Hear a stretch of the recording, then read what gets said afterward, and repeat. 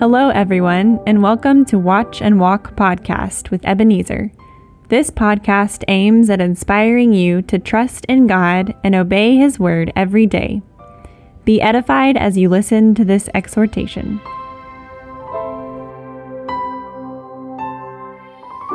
Hello, friend.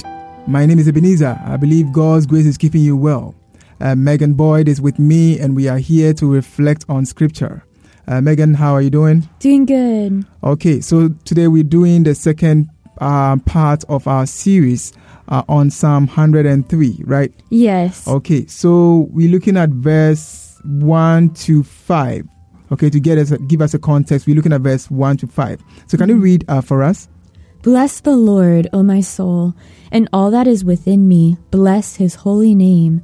Bless the Lord, O my soul, and forget not all His benefits, who forgives all your iniquities, who heals all your diseases, who redeems your life from destruction, who crowns you with loving kindness and tender mercies, who satisfies your mouth with good things, so that your youth is renewed like the eagles. So that your youth is renewed like the eagles. So, Megan, as you reflected on this, what came to your mind? Last week, we see how David instructed his own soul to bless the Lord, and he continues to instruct his soul. He says, and forget not all His benefits. David goes on to instruct himself to remember the Lord's blessings. What an incredible list he gives us of the Lord's blessings to us. God truly lifts us up. He forgives all our sins, heals all our diseases, redeems our life, and crowns us with His love and mercies. He renews our strength. Yeah, He renews our strength indeed. And as you said, David talks about blessing the Lord with all that is within him. He instructs himself to bless the name of the Lord. And then he talks about some of the reasons why he must praise God wholeheartedly.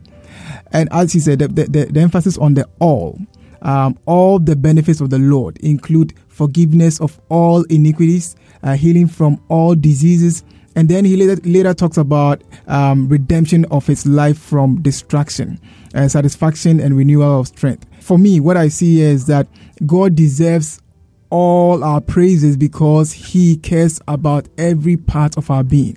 God is concerned about every aspect of our lives, our mind, body, soul, spirit, every dimension. And so His blessing is meant to transform all our being, every part of our lives.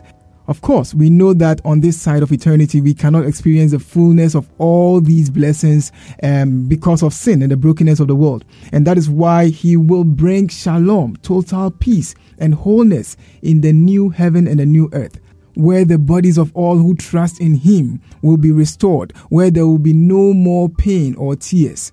If you trust in the Lord, if you believe in Jesus, if you follow Christ, remember that we will one day experience total restoration because we serve the God who wants to make us whole. And so those are my initial thoughts. Megan, do you have any final words? Nothing and no one is forgotten by our good God. And so I invite you and encourage you to bring those parts of your heart that have yet to experience His healing before the Lord. Invite Him into those places. Invite Him into your sadness. Invite Him into your anger. Invite Him into the places of your heart that hurt.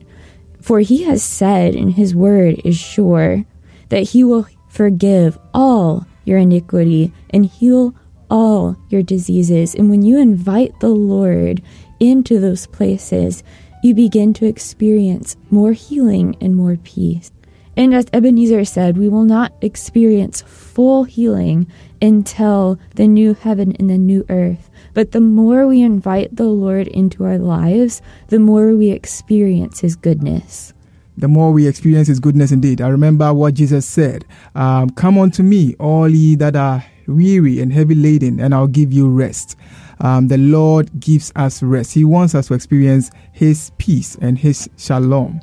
Okay, now I want to make this side note as we conclude that because of our knowledge of God's holistic care for the world, God's concern for every part of our being, let us seek to promote the well-being of people on earth. As a church, as believers, let us proclaim the kingdom of God in word and in deed, so that people can have a foretaste of heaven on earth. And so when we preach to people and they have needs, let us draw on the grace and the resources that the Lord has given us to respond to those needs, because the Lord cares about their daily bread as we give them the living bread. It reminds me of Jesus when he preached to the people in Matthew chapter 15. The Bible said that when he saw the people after preaching to them for some days, he said that I have compassion on these ones because they were hungry. And then he fed them, right? And that is what Jesus did. He didn't just think about their soul or their spiritual well-being. He also ministered to their physical needs. May the Lord equip us with all that we need to submit our whole being to his caring reign and express his shalom to everyone in our world. In Jesus' name, amen.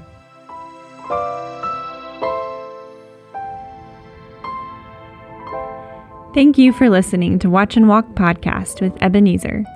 Watch and Walk Podcast comes to you this and every Wednesday. To get notifications of new episodes, please subscribe. This podcast is brought to you by Watch and Walk Ministry. Visit us at watchandwalk.org to learn more about this ministry. God bless you.